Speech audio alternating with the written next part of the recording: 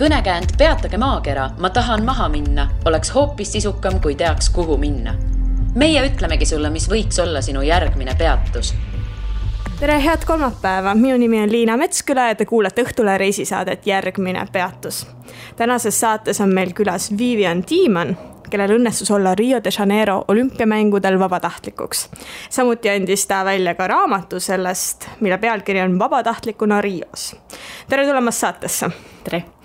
Aga räägi meile alustuseks, kus tuleb üldse mõte minna olümpiamängudele vabatahtlikuks? See on kõige esimene küsimus, mida mul kõik küsitud viimase aasta jooksul. Vot ma ei suutnud kohe üldse originaalne olla, aga olgem ausad, see on küsimus, mis ikkagi huvitab kõik. Yeah. Miks siis ometi? Miks mitte? Õigemini mõtted oli sellest, et mu isa oli vabatahtlik Sotši olümpiamängudel. Ehk siis pool aastat varem Venemaal. Küsis mul õrnemi, kus temal see mõte tuli, aga just siis, kui ta pärast olümpiamänge käis televisioonis ja igal pool käis rääkimas sellest ja kui lihtne see tegelikult see protsess oli, kuidas sinna saada, siis ma ütlesin, et lähen ka guugeldan natuke, vaatan, mis see nagu kriteeriumid on, mis on vaja. Ja siis leidsin selle ankeedi, täitsin ära. Kuigi alguses nad muidugi kirjutavad sinna, et võtame ainult 50 000 osalejat saab. Ja siis tavaliselt on neid, kes kandideerib, on kuskil 500 000 või niimoodi erinevatest maailma otstest. See lootus on kuidagi väga-väga väike. Aga mida aeg edasi, seda kõik loodab, kui seal nagu vastust ei tule veel. Siis... Mis need kriteeriumid siis olid? Sa pead täisealine olema, see on nagu loomulik. Ja siis oleneb riigist, kus see toimub, pead oskama ka siis inglise keelt ja siis mingit võõrkeelt veel. Mul oli siis eesti inglise või siis eesti inglise taani, olid need keeled portugali keelt ma ei osanud, kuid olles see 2 nädalat, siis see vaikselt hakkas ka nagu külge jääma.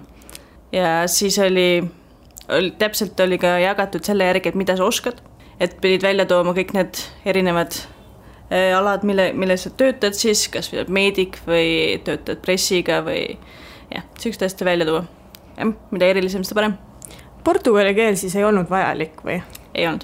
Mis mõtlen seda, et kui nad tahaksid, siis teoorias nad võiksid ju leida ka kõik portugalikeelsed inimesed, sest hästi palju inimesi räägib portugali keeles, aga miks see siis ei ole vajalik? Sest tegelikult ma ju tean, et Brasiilias väga hästi ei osata inglise keelt. Et kuidas siis hakkama said? Seal oli väga rahvusvaheline seltskond oli, kuigi esimene päev, kui ma sinna kohale läksin, esimene selline tutvustav päev oli, siis see toimus totaalse portugali keeles. Siis ma istusin, see küll üks, ja plaksutan siis, kui teised plaksutavad ja tõusen püstis, kui teised püsti tõusevad. Aga tegelikult minu see grupijuht oli pärit Brasiiliast, aga elab Inglismaal, oli Inglismaa võrkpallikoondises, esindas olümpiamängudel Londonis. Ja üleüldse oli ka samamoodi, kõik teised olid kas Itaaliast või kuskilt pärit. Aga inglise keelt oli põhiline keel just sellepärast, et ka kõik need, kes tulevad välismaalt, kõik need sportlased, nad ei oska ju portugali keelt. Et see oli nendel abiks just pigem see, et inimesed oskaksid inglise keelt, sest need vabatahtlikud, kes Portugalist või siis Brasiiliast pärit olid, kes rääkisid ainult portugali keelt, need ei osanud sportlastega väga suhelda, et siis oli vaja inimesi, kes natuke vabamalt inglise keelt või siis sportlaste oma keeli räägiksid. No enne kui me sinna Riosse ikkagi kohale jõuame, mind huvitab see protsess, et räägi, kuidas see käib, et sa leiad kriteeriumid, vaatad, okei, ma vist vastan nendele, aga mis siis edasi saab? Siis ootad. No, aga selles mõttes sa pead ju kandideerima, et kuidas see kõik käib? See on internetis. Lihtsalt teed väikse avalduse ära ja paned submit ja kõik või? Täpselt. See on iga olümpiamängudel on oma kodulehekülg, olenevalt, kus need siis toimuvad. Ja siis igal sellel on oma vabatahtlike lehekülg, kus sa saad lugeda kogu informatsiooni selle kohta, mida nemad pakuvad, mida nemad ootavad, kui palju nad ootavad, et sa kohal seal oled. Muidugi nad ei vali neid inimesi, kes ütlevad, et okei, ma olen seal koha, saan ainult töötada 2 päeva 2 nädalast. Et siis ei pruugi nagu väga olla, et siin valitakse. Et mina ütlesin, et ma saan seal koha peal olla kõik need 2 nädalat, kui vaja on. Ja siis täidad ära, muidugi sul on vaja dokumentide ja igast numbreid seal ja siis on ka see oluline, kui kindlad või kas sa saad viisa omale. Mul ei olnud viisat vaja, aga väga paljudes teistes riikides on vaja ka viisa taotleda. Et see on ka suur süge kus väga paljud, isegi kes on saanud koha sinna vabatahtlikuks, siis viimasel hetkel hüppad alt ära, sellepärast et ei ole võimalik viisat saada. Aga jah, põhimõtteliselt on täidad ankeedi ära ja vajutad submit. Kui palju varem tuleb üldse sellega tegelema hakata? Et kui meil nüüd Rio olümpiamängud olid siis 2016 suvel, millal tuli sel puhul tegutsema hakata?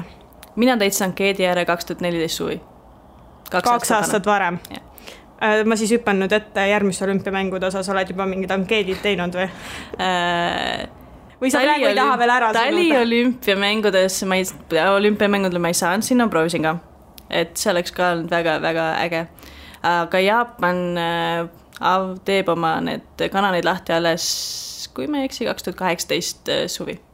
No sa ütlesid, et Rio osas oli kirjas, et valitakse 50 000, kandideerib 500 000, no kuidas siis nagu valida, et okei, et sa tõid välja, et see, kui keegi ütleb 2 päeva, et tahab tööd teha või siis mingi viisade värk, aga noh, ikkagi 500 000 on väga suur number ju. On, aga ma ei kujutagi ette, kuidas nad täpsemalt seda valivad. Selles suhtes tegelikult naljakas oli see, et tegelikult need, kes valivad, on samuti vabatahtlikud. Et alguses valitakse vabatahtlikud, kes tegelevad vabatahtlikuga ja siis need vabatahtlikud, kes valivad vabatahtlikke. Et Rios oli põhimõtteliselt kõik, kellega sa tegelesid, olid mingis mõttes vabatahtlikud, et väga palju neid ei olnudki, kes üldse palka oleks saanud seal tööst. Aga põhimõtteliselt ma tundub, et see on lihtsalt üks suur loterii, et kas sa saad sinna või mitte, kas sinu see ankeet jääb neile näppu? Täpselt, kas sa millegiga paistad silma või mitte. Nii, ja kui kaua sa pidid siis ootama, et sa lõpuks saaksid selle jaatava vastuse? Jaatava vastuse ma sain 2 kuud enne olümpiamängude. Sa ootasid peaaegu 2 aastat seda? Ma ootasin 2 aastat. Esimesed aasta aega ei olnud absoluutselt mitte mingit vastust. Siis nad kirjutasid igale pool lehtedele, et protsess töötab, et nad veel uurivad ja vaatavad ankeete, nii palju on. Et siis nagu väga, ma isegi vahepeal unustasin ära, et ma sükest asja kandideerisin.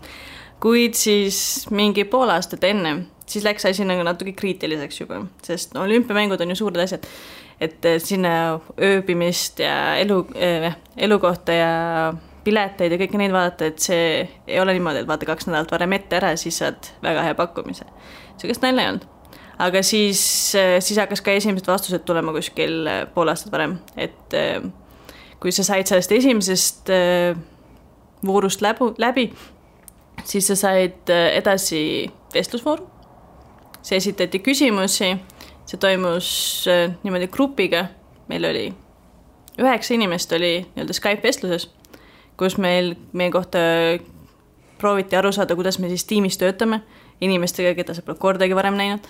Ja anti mingid 3 ülesannet oli, mis tuli ära siis täita meeskonnas, et mis te teete siis, kui staadion läheb põlema ja inimesed on vaja välja juhatada niimoodi.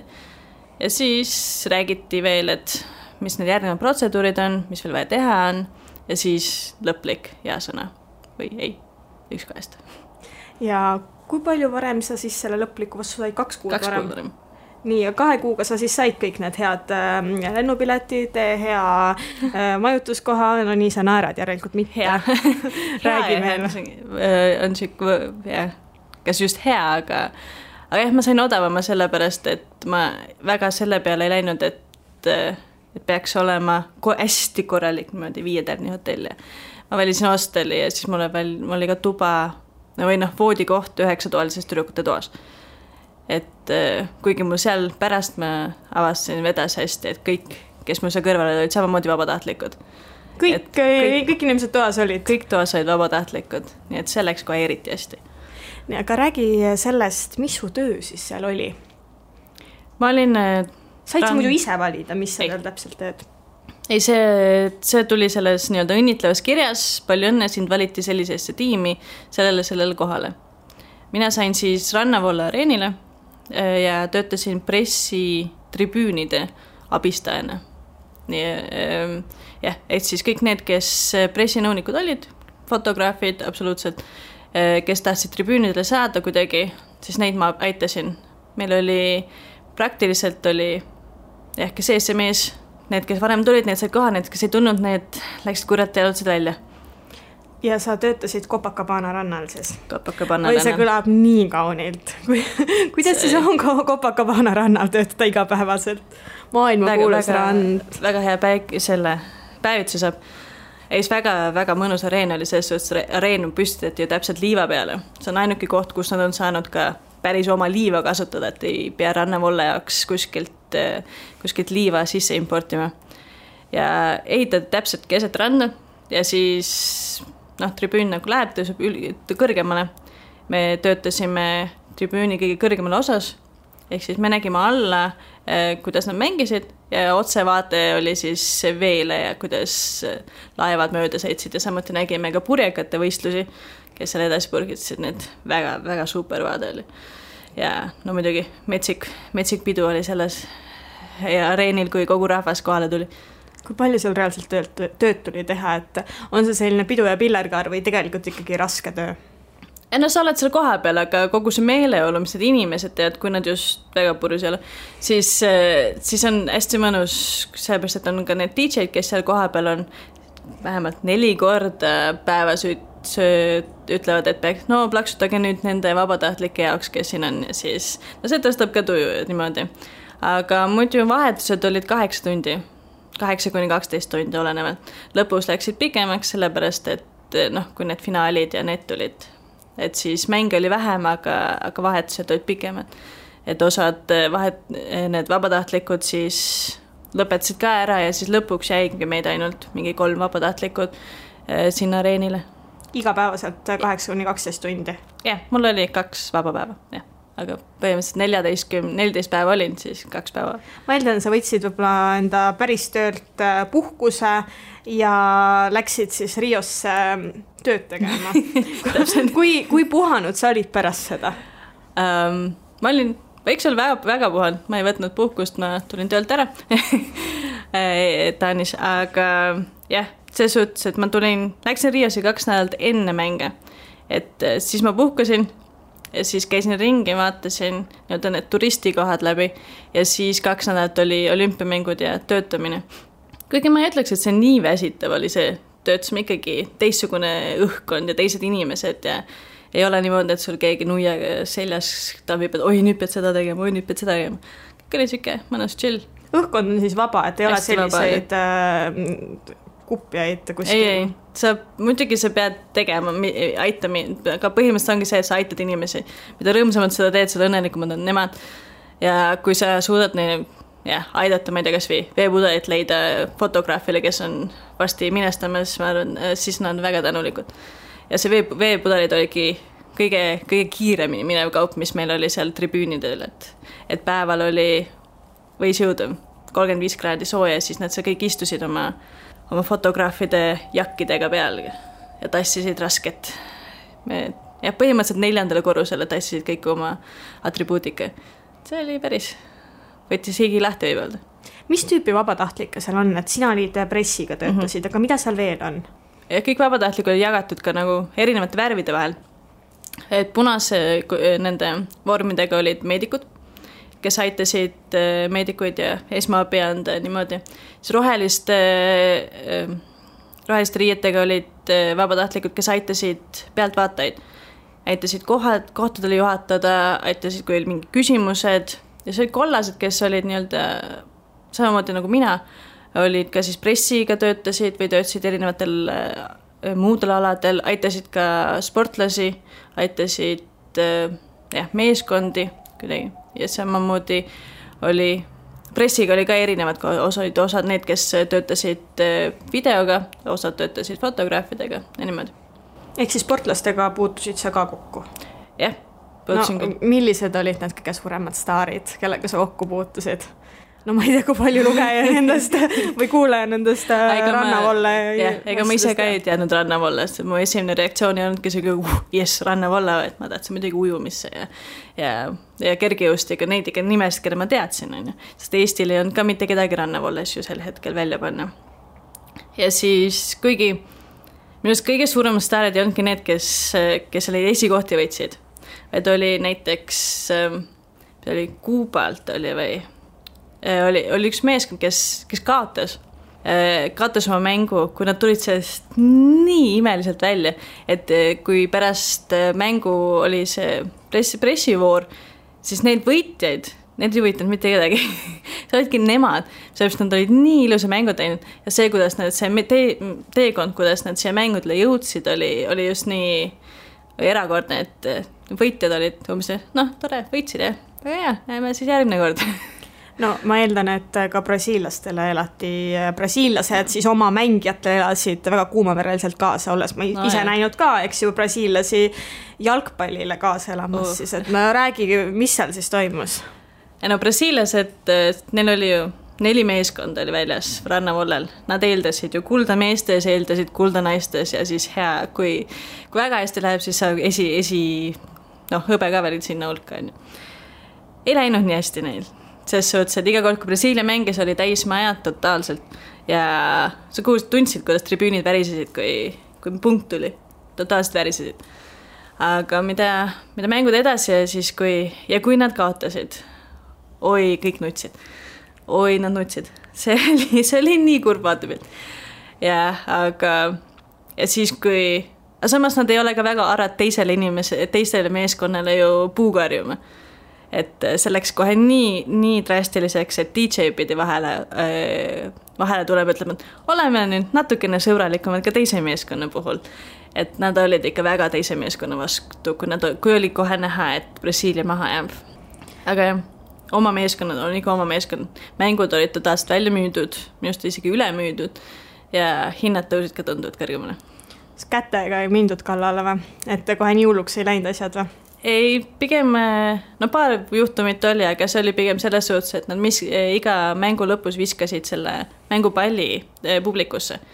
Ja siis oli osad purjus inimesed üritasid palli kätte saada ja siis nad lendasid selle palliga ülemiselt tribüünilt alumise tribüünile.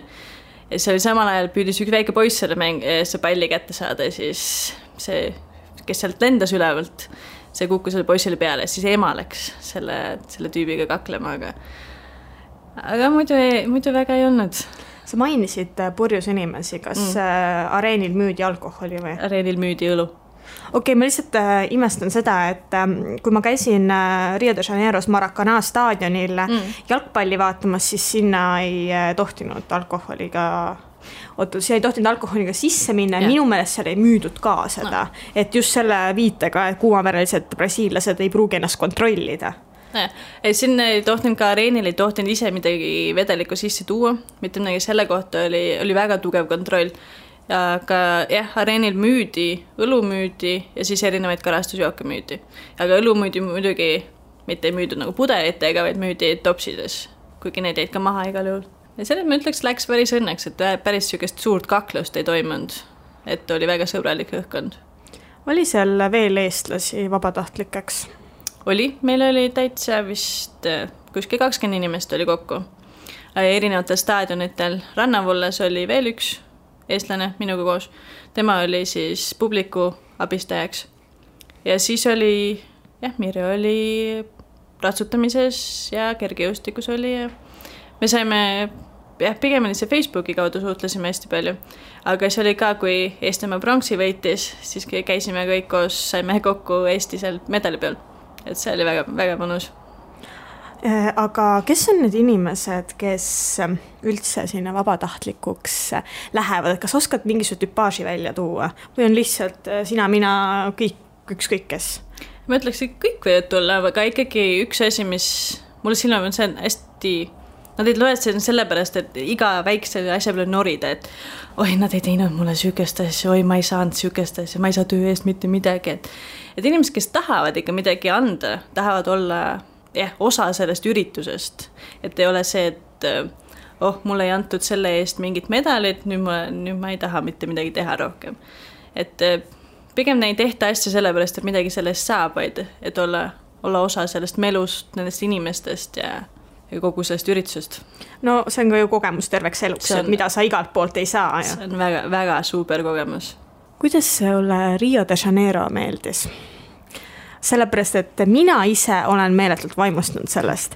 Pärast olümpiamänge käisid mul siin töökaaslased, kes siis Rios kajastasid Õhtulehele seda ja nemad rääkisid, no neile üldse ei meeldinud see linn. Kuidas siis sinule tundus? Mida kauem ma seal olin, seda rohkem mulle meeldis. Muidu ausalt, alguses oli väga süke hästi ettevaatlik olin, sest ema rääkis mulle ja siis lugesin meediast, kui huvitavaid asju, mis siin kõike juhtuda võib. Et mis siis seal kõike juhtuda võib? Mis sa siis lugesid sealt? Kehaosad, mis Copacabana rannal välja uhuvad näiteks või inimesed, kes lihtsalt vangi võetakse püstoli, sest nüüd suvaliselt keegi maha lastakse kuskil. Sellised tavalised asjad on ju. Rio de Janeiro iga päev, eks ju. Ja see samuti oli ka nende erinevate kohtadega, et kuhu ei tasuks minna. Suur osa Rio de Janeirost ei tasuks üldse külastada, sest seal sa saad kohe surma niimoodi. Ja siis ma olin tegelikult suht hirmunud, kui ma läksin sinna. Kuid mida rohkem ma seal kõndisin või ringi vaatasin, siis tegelikult see ei ole mitte midagi. Ei ole midagi jubed, et keegi tule sulle kohe esimese asjana linna peale ja ei varasta kõik su asjad ära. Et kui sa ise piisavalt oma rahakotiga ei lehvita seal kellegi ninal, siis nagu väga hullu ei ole. Kuigi oli ükskord, me jalutasime, ühe ranna peal jalutasime ja siis tuli meie juurde, ma ei tea, kas ta kohalik oli, aga tuli ja ütles, et te vist ei peaks siin praegu kõndima. Muidugi me nägime samamoodi mingi kaks nooremat tüüpi olid meil selja taga juba viimast 5 minutit jalutanud. Ja siis mõtlesin, et okei, nii kuskile, kus on palju rahvast, et lähme sinna ja siis võib-olla tuleme tagasi. Kus see situatsioon aset leidis? See oli... Mis kandis? Et oli ta rannapiirkond, kesklinn? Et ta oli täpselt kesklinnas natukene äärelinna poole. Et ta oli täpselt, me jalutasime Copacabana rannast, mis ta oli Lagose juurde või? Kuskil sinna. Ja see on, me väga palju bussiga ei viitsin sõita, siis ma näen, tavaliselt on see, et kui sa jalutad, siis leiad just neid kohti, mis on nagu wow. Et see mõttes proovisime leida, aga siis muidugi me ei arvestanud, et kui sa lähed kuskile kohta, kus ei ole väga palju rahvast, et siis sa võid just ohvriks sattuda. Tähendab, saite aru, et selja taga kõnnivad 5 minutit mingid tüübid ja mõtlesid, tavaline asi või tekkis selline ehmatus? Me ei mõelnud selle peale nii palju, et nägin küll, et mingid vennad seal selja taga on, aga sa ei mõtle kohe, et okei, need kohe tulevad ründama. Äkki kõnnivad samamoodi nagu meie kõnnivad, sest seal on ka ju heledamaid inimesi, ei ole kõik ainult sellised pruunid poisid. Aga see oligi. Aga siis, kui meile ütlema tuldi, siis ma vaatasin neid natuke teise pilguga juba. Aga läksime natuke eemale, leidsime inimesi ja ei juhtunud midagi. Üks minu Brasiilia sõber ütles selle kohta niimoodi selle ohtlikkuse kohta, et tegelikult Rio de Janeiro on täpselt sama ohtlik nagu iga teine suurlinn. Et võib leida Pariisis, võib leida Madridis, ükskõik kus selliseid kante, kus on ohtlik. Väga õige. See on, kui muidugi kõik need, kelle kohta ma siin uudistes ja muudes kohtas lugesin, siis oli samamoodi. Nad ise läksid otsima seda. Ise palusid taksujuhil ennast kuskile sinna kohta viia, kus saaks väga põnevaid pilte. Aga ega taksoga sõitmine seal ei pruugi ka üldse selline ohutu lõbu olla? Ei. Et oli sul mingeid kokkupuuteid sellega või? Ei, kusjuures mul läks väga hästi, kuigi muidugi taksoga oli see, et esimene asi, mis vaadata, oli see, kas neil see esiaknal oli see tunnistus, et nad ikka on need õiged taksojuhid. Et ma selle järgi vaatasin taksojuhte. Muidu oli see, et sa võist ükskõik suvalise satta ja siis lõpetad kuskil tentslisele. Aga see on alati hea, et kui autojuht või see taksojuht kuuleb, et tal on ikka keegi, ta ei ole üksi siin, et keegi ikka tuleb otsima, kui miskit juhtub. No kuidas sulle tundub, kas Rio siis on nii ohtlik, kui räägitakse? Ei ole. Selles suhtes, mulle ei tundu, ma jalutasin seal väga palju, igal pool jalutasin ka üksi, jalutasin kellegi koos. Ei ole, kui siis on pimedas, läheb natuke kõhedamaks, aga muidu ei oleks. Ütleks, isegi seal Copacabana ranna peal on ohtlikum kui kuskil tänavate vahel. Ma isegi mäletan, et mulle öeldi, et isegi favelas võib olla ohutum liikuda vaeste linna osas, eks ole, kui Copacabanal, sest Copacabanal kõik need pätid on ju maied ja jälgima, mis kus on. Aga kas oskad tuua välja, et kuidas ohtu võiks vältida, et on mingeid nippe selleks? No mina võtsin kohe väga drastilised mõõtmed algusest peale, võtsin oma oma nutitelefoni jätsin ju koju, võtsin klahvidega telefoni, selle taas õppimine läks mul 2 nädalat aega ja sularaha väga palju kaasa ei kandnud ja siis samamoodi kaardid jätsin, et siis kui põhimõtteliselt ma läksin sihukese suhtumise, kui varastatakse, et siis mul nagu väga kahju ei ole. Aga samas, samamoodi, et rahakotiga ei vehiks. Kui kuskil välikohvikus või kuskil oled, et ei võta oma rahakoti välja, võta, oi, näe, mul siin $100 või mis need on, et need ei vehi rahaga ja samuti on ehete kohta öeldakse, et kui sul on väga palju selliseid läikivaid ehted, et siis need hakkavad ka väga hästi silma kõigile. Üks hea nipp, mida ma ise kuulsin seal ja minu meelest ma natuke ikkagi tegin ka seda, on see, et mingit väikest peenraha hoida niimoodi, et kui keegi tuleb ja võib-olla, ma ei tea, osutab sulle püstoli oimu kohale, et siis et sul on midagi anda, eks ole. Sest kui sul ei ole midagi anda, siis võib see... see võib natuke halvemini lõpetada, jah. Just nagu natuke halvemini lõppeda. Kas sulle tundub, et Rio de Janeiro oli tehtud turvalisemaks selleks ajaks kui olümpiamängud? Ma saan aru, et sul varasemalt ei olnud Rio kogemust. Aga kuidas sa ise tunned, et kas tõesti oli neid politseinikke iga nurga peal või mingisugused muud sellised? Oli, neid oli igal pool. Selles suhtes politseinikke oli igas mundris, igast suguste püstolite igal pool oli. Need oli tõesti igal pool. Neid vähemalt Copacabana ranna peal jalutada, sest mul oli hostelist, areenil oli kuskil 2 kilomeetrit jalutada. Seal ma leidsin vähemalt 5 sükest väikest gruppi tee peal, kes siis patrullisid. Ja samuti oli, igal areenil oli hästi palju oli. Meil oli lõpus siis, kui oli finaalide mängud olid, siis olid osad, kusjuures nad olid Prantsuse vollemängijad, kes ennast purju jäid ja lihtsalt lärmama hakkasid seal tribüünide peal. Siis meil olid sõjaväepolitseinikud, olid tribüünide koha peal, kes neid siis korrale kutsusid. Et mina ütleks, et turvalisus olümpiamängude koha pealt oli väga, väga suur. Et ma ei tundnud küll kordagi, et oleks võinud miskit juhtuda. Samuti oli, neid näeb ju kohe lennujaamast tulles. Esimene asi, mis sa näed, on sõjaväepolitsei, kes patrullib. Et kindlasti oli palju turvalisem kui muidu. Teine küsimus on siis see, et kas see igale poole jätkus. Seda me ei oska nii öelda. Kas linnas oli tunda ka, et olümpiamängud on käimas, et kui nüüd jätta need politseinikud kõrvale, et sellest oli ilmselt näha, et midagi oli nagu, midagi siin toimub, aga üleüldiselt oli see linnas tajuda tunda? Kesklinnas oli, aga näiteks lennujaamast tulles, ma tulin natuke varem ka muidugi, aga siis oli esimesed postrid, esimesed näited, et olümpiamängud toimuvad, olid alles kesklinnas. Olid siis esimesed kutsungid, et oi, näe, tore mängud. Sellepärast, et mis ma koha peal ka kuulsin, et ega kohalikele ju väga ei meeldinud need mängud. Et liiga palju tähelepanu, võtsid kogu nende raha ära ja siis seda oleks saanud palju paremini kasutada, kui siis olümpiamängude jaoks. Et kohalikele need ei meeldinud ja ma usun, ka sellepärast oli ka see hästi palju, et kõik need loosungid, mis üles pandi, need ju kisti ka koha alla. Et see oli ka kohalikega oli suur võitlus, et tegelikult üldse miskit püsima jääks. Kuule, aga kui palju sul üldse selline vabatahtlik töö maksma läks? Hea küsimus. Oled sa kokku arvutanud üldse?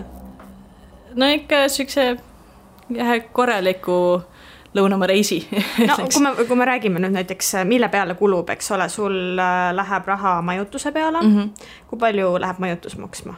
Selle ma nüüd arvutasin see kokku, kuna ma ööbisin iga suut odavalt 9-toalises toas, 9 inimeselises toas, siis ma arvutasin, läks kokku kuskil 200 eurot läks 2 nädala peale. Mis ma isiklikult läks kohe ikka väga hästi. Nii, ja mis siis veel, söök? Söögi kohta mul väga palju ei läinud, sellepärast, et kuna ma iga päev töötasin, siis sai lõuna ja näksi sai sealt tasuta areeni pealt. Et mis mul söögi peale läks pigem siis hommikusöök, mis ma võtsin jogurti või puuviljad, et selle peale läks väga, väga vähe. Nii, ja lennud? Lennud olidki kõige kallim osa selle reisi pealt, sellepärast, et sain suht hilja kuid siiski nende peale läks kõige rohkem ja kuskil 1000 kaup. no see on päris kopsakas summa. No põhimõtteliselt oligi, et see lõviosa oli siis lendude peal ja muu oli siis selline... Jah, see oleneb täpselt niimoodi, kui valmis sa olid, kui odavad sa olid valmis olema. Noh, kas see kõik oli siis sinu hinnangul seda väärt? Oli. See oli, seda ja veel rohkemgi ma ütleks. Aga miks siis tasub minna vabatahtlikuks? Võtame nüüd veel kokku, et mis need põhjused on, kui sa tahad anda motivatsiooni kellelegi? Ja mulle oli emotsioon, need kontaktid. Ma sain ju sealt areeni pealt, sain samuti kontakti ka Lõuna-Koreas pressijuhile. Et nad käisid vaatamas, kuidas Rio asju teeb ja siis sealt sain samamoodi, siis nad küsisid, et oi, kas sa tahad ka sinna tulla? Ja, plaan on küll. Et väga palju kontakte sain sealt. Sa kuuled väga palju inimesi, erinevaid inimesi, miks nemad on tulnud. Näiteks üks mees oli 70-aastane Riost pärit. Ta ma ütles, et see on ta eluunistus oli. Et tulla olümpiamängude, olla see osa ja ta on proovinud nii kaua, aga nüüd lõpuks, kui nüüd oma koju tuli, mängud tulid koju, et nüüd sai ta oma eluunistuse täita. See on lihtsalt, sa ei kuule kuskilt mujalt sükseid emotsioone, sükest soovi inimesi aidata ja see annab ka pärast, kui sa tagasi tuled, tuleb mõte, nii, mis ma nüüd teha saan? Et sükest asja sa ei näe, kui sa kogu aeg näiteks kodus oled. Aitäh, Vivian, et tulid saatesse. Palun. Järgmine peatus on eetris juba tuleval kolmapäeval. Kuula meid igal kolmapäeval Õhtulehest, SoundCloudist või iTunesist ja ära unusta meie podcasti tellida.